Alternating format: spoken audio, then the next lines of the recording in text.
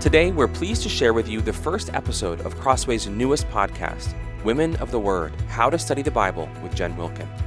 In this 10-week podcast, author Jen Wilkin shares basic strategies, practical tips, and helpful encouragement for Bible study that transforms both the mind and the heart. We hope that you enjoy this first episode from the show entitled, How Studying the Bible Changed My Life.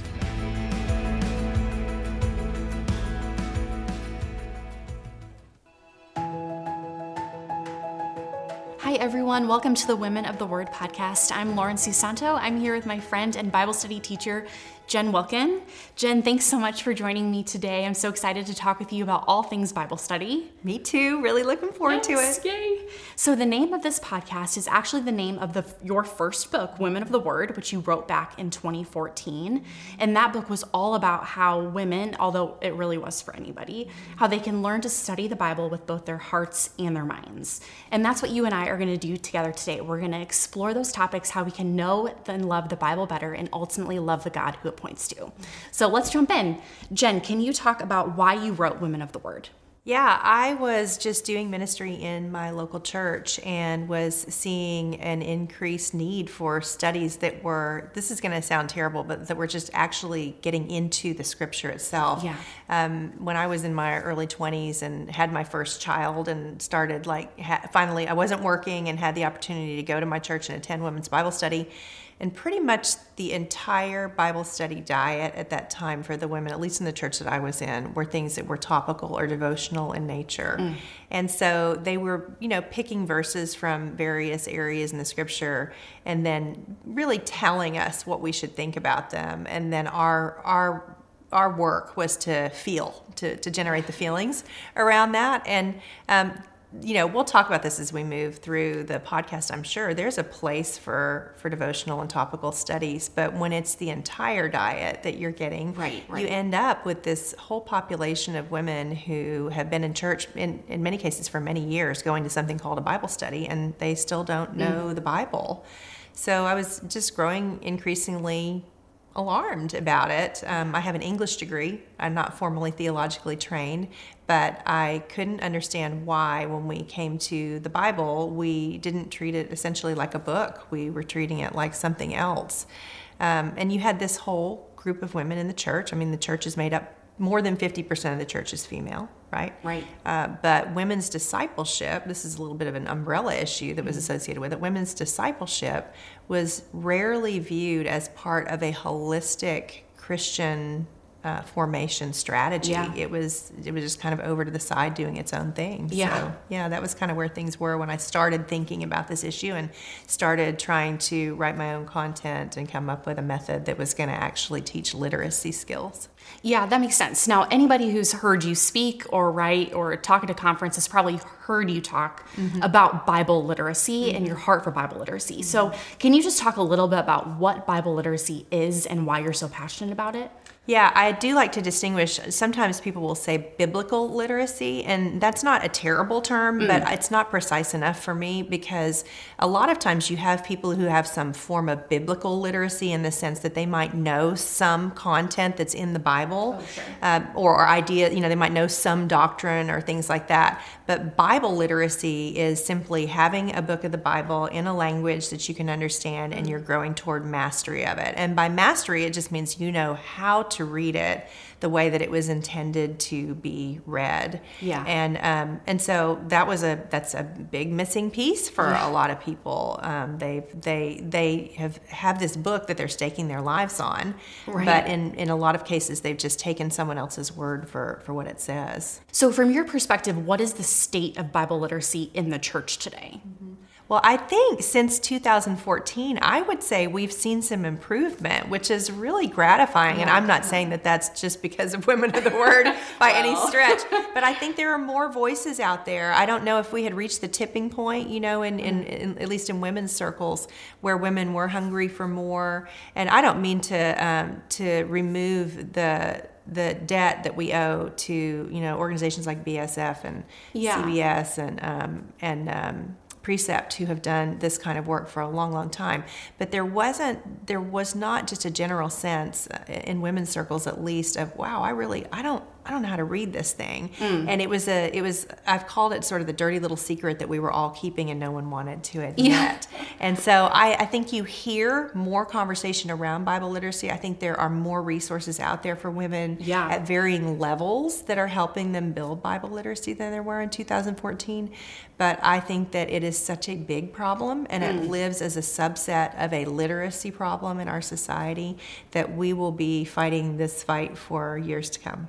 Do you think it's something that today, I know you said it's gotten a little bit better than in the past, but comparatively to a few generations ago, do you think we're better off than we were then, or has it gotten worse over the last 20, 30 years? Oh, over the last 20 or 30 years, I think it's certainly gotten worse. Yeah, I mean, and it's not just biblical literacy that's dropped, it's theological literacy as well. You know, we're seeing that in all of our markers. And I think you look around, I'm very sensitive toward the deconstruction conversation, you know, people who are deconstructing their faith. I don't look on that with anger or disgust or anything. I have a ton of compassion for people who are walking through that process. But when I hear the questions that they're wrestling with, I tend to think, I hear you wrestling with a faith that I don't know that you were ever given. Like, I don't know that you ever were given your Bible and shown this is how you can look for these answers on your own. And I don't mean in isolation, but I mean if we don't have that first layer of firsthand knowledge of the text, then it's no wonder that when we hear an idea that we have dissonance with, that we think, I'm the first person in human history who's ever had this soul-sucking question, and I'm going to have to jettison everything in order to reconcile the way that I feel. And so I do think that we're seeing that in a lot of those deconstruction conversations, and I think Bible literacy is a big start toward helping someone recognize, oh, I have a historic faith. I have a faith that I can really lean into. And so I think there's that piece with regard to deconstruction. But then I also think when you see just the fractiousness in Christian circles around different ideas from the Bible, sometimes I think people think my end game with Bible literacy is if we all knew how to read it better, we would all agree. And that's actually not what I think. I do think that around orthodoxy, right, things that are in that close-fisted orthodoxy, that we would have more clarity and less fighting. But all of those secondary and tertiary issues, I don't actually think that if we all get more literate, we'll agree on them. I think we will disagree far more charitably than we do now, because we begin to recognize our own place in this, and our own perspective is just limited, and that we need each other to hash these things out. Yeah, that's really helpful. So Jen, how did you first catch a vision for Bible literacy? Who in your life kind of set an example for you about that?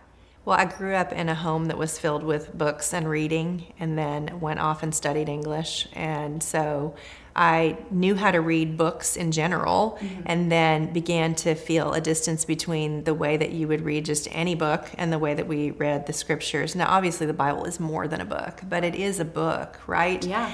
And so I had started into women's Bible study spaces in these topical or devotional rooms, and they were meeting a need of some kind, but they weren't necessarily growing people in their knowledge of the scriptures the way that I had had exposure to. Even as a kid, we were in a Bible church for a period of time, and our junior high Bible study was doing basically line by line Bible study. So I knew it was a thing. I hadn't seen it in a while. And then I was invited to an inductive Bible study, and I got into that room, and I was like, oh my gosh, these are my people. Because inductive Bible study is essentially just taking literacy tools that you would use with any book and then using them to address the Bible at a literature level, not just at a literature level, but at least at a literature level. And so I began to wonder, why were there only 20 women in this inductive space, and then there were 200 in this other space? And I couldn't figure out why, where all of these really great tools was all of the energy in this other space, and isn't there a way for these two rooms to talk to each other, to have a common shared space, a space where the tools are being given to students, and then the evident love for teaching and the really hard-hitting application is all connecting. And at least in the church that I was in, there were not any overlaps there. So I started trying to write and teach for a middle space. So do you think that there's anybody who would get a pass on Bible literacy, or do you think Bible literacy is really just for everybody? Well, I have to say I have seen it at every level. You work in publishing. You know how books get all the way through the publishing cycle with so many different eyes on them, and things get out into the world where verses are used out of context or passages are misquoted. I mean, it could be anything. People take a story and use it however they want. Yeah, definitely. Yeah, and so, and then, I've done a ton of traveling around and teaching on this, and one of the things that I'll do sometimes when I do a session is I give everybody a pop quiz over 20 just basic factual questions in the Bible. So it's not interpretation or application, It's just like, what kind of animal did Balaam ride? Which that's actually the gimme question in all of it. And people can't do it. Yeah. And they feel that sinking feeling. And I'm talking about, people at Christian conferences with seminary degrees, people who are in local churches. I think that because we have such access to things that are Bible adjacent, many of us have lost a habit of actually spending time in the Bible, making meditation just on the words that are there. Yeah. I think it's everywhere. Yeah, I see that even a lot just in my own church and with my own friends of it's easier almost to recommend a book or absolutely. a podcast to listen to about the Bible rather than actually getting into the Bible for themselves. So yeah, I understand that too. What would you say maybe to those people who think it's easier to read a book about the Bible, or I like this person or this author, so I'm going to listen to this podcast, and getting into the Bible feels really intimidating to me? What would you say to the person that feels intimidated by just the prospect of Bible literacy or studying the Bible for themselves? Well, I think it is intimidating, especially if you don't have any sense of where to start, which is what Women of the Word was written to help people with, to give them a starting point. But I do think that people don't recognize that you can't possibly read with any level of personal discernment if you don't have that underlying knowledge of the Scripture, and that all of these things that are about the Bible are helpful. Not all of them, but many of them are helpful, but they're not foundational. And not only that, but they are assuming that you have a foundational understanding of the Scriptures if they are wanting to be truly beneficial. But then even, this is kind of scary, some of them are actually relying on you not having a foundational understanding, because then they can tell you whatever their interpretation is, and you're going to take their word for it. Yeah, you don't know either way. Yeah, and so I do think that for people who think I can't do this, that's one of my main missions in ministry, is to diminish what I've sometimes called the expert-amateur divide, that the expert stands on a platform or is on a podcast or authors a book and tells you things and you receive them. You're the amateur. You sit in the pews. And for many of us, this is the way that Sunday morning plays out. Each week we come and we sit and we receive teaching over a passage that we've spent very little time in ourselves, if any, before we hear the sermon preached. And it's a passive learning environment. And when we get to the end of hearing that sermon, we don't think, oh, now I understand this passage better and I can just get through it on my own. We think, that's amazing. How did that expert put that together? And so what Bible literacy does is it pulls back the curtain and says, hey, we actually want you to know how this person did the work that they did, because we're all called to be disciples who make disciples. And so, really so much of the conversation around Bible literacy from my perspective is to be able to faithfully fulfill the part of the Great Commission that has been forgotten for 30 or 40 years. And that's that we're to make disciples and teach them to observe all that he commanded. So the work of being a disciple is the business of learning. The work of being a discipler is the business of instructing others. Yeah, and it kind of gives people a little bit of the bigger picture. It's not just Bible literacy for your quiet times, but it impacts your discipleship with your friends and coworkers and neighbors, and also how you attend church and are a church member. It's not just kind of what you do well for yourself too. And you've really mentioned you've alluded to what I think are two of the biggest challenges that we're facing in the church today. I've started calling them the two eyes that we need to gouge out because they both start with an I. And the first one is individualism, in other words. And this is very deep in the quiet time ethos. It's me, the Lord, and my Bible. That's the sweet sauce. That's the most important time I can spend interacting with the scriptures. And then the instant gratification piece is me, the Lord, and my Bible, and I need what I need from it right now.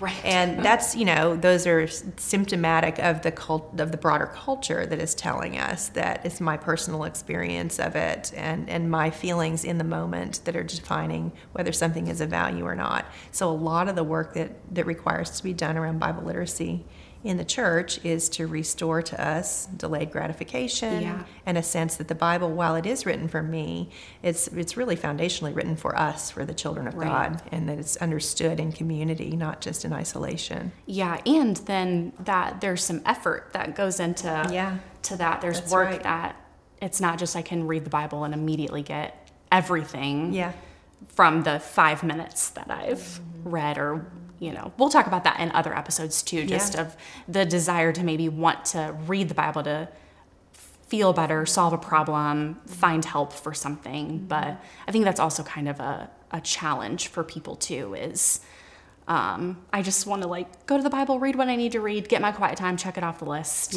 move on with my life kind of thing. And that's not building a lot of healthy habits. Yeah. So what would you say to the person who thinks, Jen, I'm just not cut out for this. I just don't think this is something that I can do. Yeah, well, usually that's rooted in some past negative experience in which they felt, like they were not capable, or they felt shame or embarrassment around the way that they had tried to interact with the Bible. And it's true that we all have varying levels of ability to understand. I mean, some of us do have a greater aptitude. Some of us have, learning challenges that we're up against. But we have a little phrase, my friends and I, where we say the Bible is for everyone. And that's true. The Bible is for everyone. To the extent that you have the ability to understand it, you should try, because the Lord has given that to us as a gift.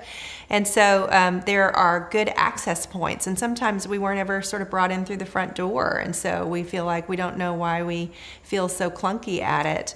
And it's really a confidence builder over time if you start with basic tools that really are accessible to just about anyone, and then learn how to use them well. 2 Timothy 2:15, most people in this space would know that verse, that we're to do our best to present ourselves as workers who are unashamed, as those who understand how to rightly handle the scriptures.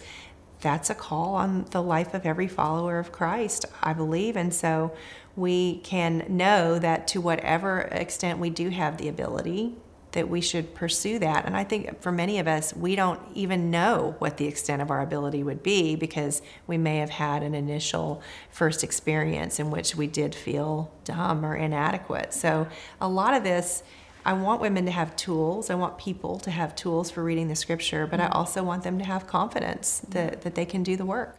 Jen, have you personally ever been in that position where you think, oh, I don't even know if I know what I'm doing? Yeah, I still feel that way. Yeah. Honestly, I hope it comes across in my teaching and in the way that I'm talking about the Bible. I really do consider myself, and I think a lot of teachers do I consider myself a co-learner. And that doesn't mean that I don't know that I've had more time or more experience. I do know that, but I always think that the one who's teaching is usually the one who maybe had just a little more natural curiosity to keep pushing through, where someone else might have said, oh, I don't know. To me, that's probably the definition of a teaching gift, is just this: you had more of a natural curiosity to keep pressing when you hit that first barrier. But honestly, every time I start a new book of the Bible, it feels like climbing a mountain. It does. And I just think there's no way that I'm going to be able to get through it all. And then you start to get into it and you realize, oh, the goal is not mastery. Like it's about incremental gains, right? Incremental gains across a long timeline. And that's every bit as freeing for me as it is for the person who's contemplating this for the first time. Nobody has to be an expert. You can come and learn basic tools so that we can be co-learners, disciples walking this road together.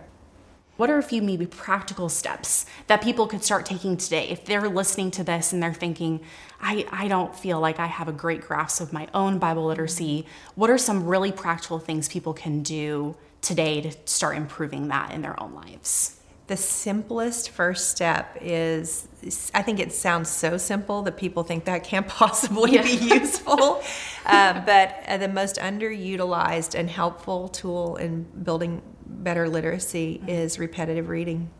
And repetitive reading of an entire book of the Bible from start to finish. And so, there's value to different paces of reading the scripture. Maybe people have done a Bible reading plan, which is fantastic. It gives you, that's the sprint. And then the Bible literacy piece, while a Bible reading plan is an aspect of building literacy, what I have focused on more with the space that I'm in is the marathon approach. It's to pick a book, stay in it, and really just spend enough time to where it gets under your skin, not to where you necessarily understand every single piece of it or know exactly what to do with all of it, but you know what it says. Yeah. And repetitive reading is it's the first step, and it's an indispensable step in growing more familiar with this book that honestly we're staking our lives on. And it's amazing how little of it takes before you begin to hear some of the things you were consuming passively very differently than you did before. You begin to realize, I think that's pulled out of context, or that's actually not what that verse says, when someone is sort of paraphrasing something on the fly. And you may not immediately draw some stunning conclusion from that, but that's actually a really encouraging moment when you begin to realize that your awareness is being heightened and you're growing more discerning in the things that you're hearing. We talked a little about how I started creating resources to address Bible literacy, but really my why in all of this is because I grew up in about 7 different denominations. I talk about it a little bit in the book. Yeah. And when you know that there's always someone standing behind a pulpit or a podium using the same book, but teaching very different things from it, depending on what room you're in, right? That's a little alarming. And not only that, in my own family, in my immediate family, false teaching took a hold with my mom. She ended up in the Word Faith movement for a number of years, and she had a chronic health issue. Wow. And so you can imagine when you have a loved one who felt that seeking medical attention was an act of faithlessness and was dealing with a medical issue that needed to be treated. When I say that false teaching is dangerous, I don't just mean spiritually dangerous, although it certainly is that. In the case of my own family, it was physically dangerous, and which is to say nothing of the emotional and spiritual dangers associated with being told if you are ill, it's your fault. And if things go well for you, it's because you've done things well, right? It's Christian karma. Right. And so when I think about people knowing the scriptures firsthand and being able to rightly divide, being able to hear something and think critically about it, it's intensely practical for me. It's not just an intellectual exercise at all. Thinking back over your experience as a Bible study teacher, how has the Lord grown your understanding of His Word as you've taken time to really get into it and study it for yourself?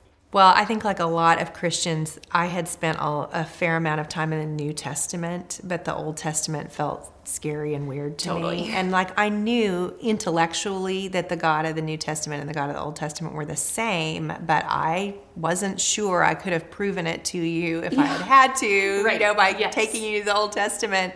And so I've had the opportunity to teach through Genesis and Exodus, Joshua, Judges, 1st and 2nd Samuel. I've spent a fair amount of time in the last 10 or 15 years in Old Testament books, Proverbs and Psalms, and the way that my understanding of the New Testament has just exploded, which makes sense. We know that we need the Old Testament to understand the New Testament, but I have lived through the curve at this point and will continue to, I'm sure, for as long as the Lord gives me life. But I'm working now on a study of Revelation, and I am seeing just increasingly so many Christians think that book is off limits to them. Like if there's any book in the Bible that we need someone else to tell us what it means, it's that one, right? Yes. But all of the years that I've gotten to spend in these Old Testament books are yielding up this fruit where I'm able to see the connections, not all of them, but more than I would have 15 years ago, right? Yeah. Which is that idea of incremental gains. Right. And then I get excited about if I've got this much more understanding now, how much more will I have 10 years from now if I keep putting deposits into this? And so, for me personally, my excitement and joy has grown as my ability to read has grown, as I've gotten better at seeing through the lenses, those Old Testament, seeing the New Testament through those Old Testament lenses, the way that it was, written by those authors to be read. Yeah. Oh, that's awesome. What an encouragement, and hopefully encouragement for other people that they know that they can also do this too. There's a lot of really exciting benefits. Lord blesses our efforts as we take time to learn his word. So is there anything else you would say about, you kind of touched on this a little bit, about why Bible literacy is worth the effort? Some people could be thinking, that sounds like a lot of work to me. What other encouragement would you give people of why it's worth the effort? It is a lot of work. Yeah. It's the joyful work of a lifetime. And I think that, we think about the Christian life as one of sacrifice, right? Like when we come to faith, we expect that it's going to mean we're going to use our money differently. It might be costly in terms of the way that we spend our time serving others. When we read the words of Jesus to take up our cross and follow him, it conjures a lot of images of self-sacrifice and discipline. But when we think about the scriptures, for some reason, we don't associate any costliness with being able to understand what's in them. Yeah. In fact, it's always fascinating to me to see how people respond to current forms of media, current mediums that are giving the gospel story. So TV shows or movies. Sure. And there will be this sort of wave of energy among the Christian community of like, oh my gosh, it's finally going to happen. This movie's going to come out, or this TV series, and then everyone is going to finally understand what the good news of Jesus Christ is, because they'll be able to see it. And you can hear how we're unintentionally or unconsciously privileging a medium to say this is what God's been waiting for all of these millennia, was for us to be able to put things on film so that people could understand. But the reality is that the eternal words of God were given to us as words in a book. That is how he chose to do things. He could have revealed truth to us any way. And he hasn't been sitting on his hands for 2,000 years waiting for someone to develop the camera, which is not to diminish that some of those things that are created are beautiful and helpful, and maybe the first point where someone does hear and understand the gospel. But the everyday walk of a Christian is one of discipline. That's a disciple and discipline. Those words are related to each other. And so we should expect that this is going to be a discipline for us as well, a really good and beneficial one. And really, there's nothing that we've ever undertaken in our lives that was of value that we didn't start out feeling like we were not good at. And then over time, as we returned and kept honing that skill, we got better at it. And then began to, derive not just benefit, but joy from the work. That's awesome. I think that's a great call to action, and a great place to cap off our discussion for today, and really set us up for the rest of the episodes that we're going to be talking about after this. So thanks so much, Jen. And thanks again for joining us for the Women of the Word podcast. Tune in next week, where Jen's going to share some of the craziest excuses she's heard about why someone has come to a study unprepared, and we'll also look at overcoming some common barriers to Bible study. If you've enjoyed this conversation, please make sure to subscribe so you don't miss an episode, and we'll see you all here again next week.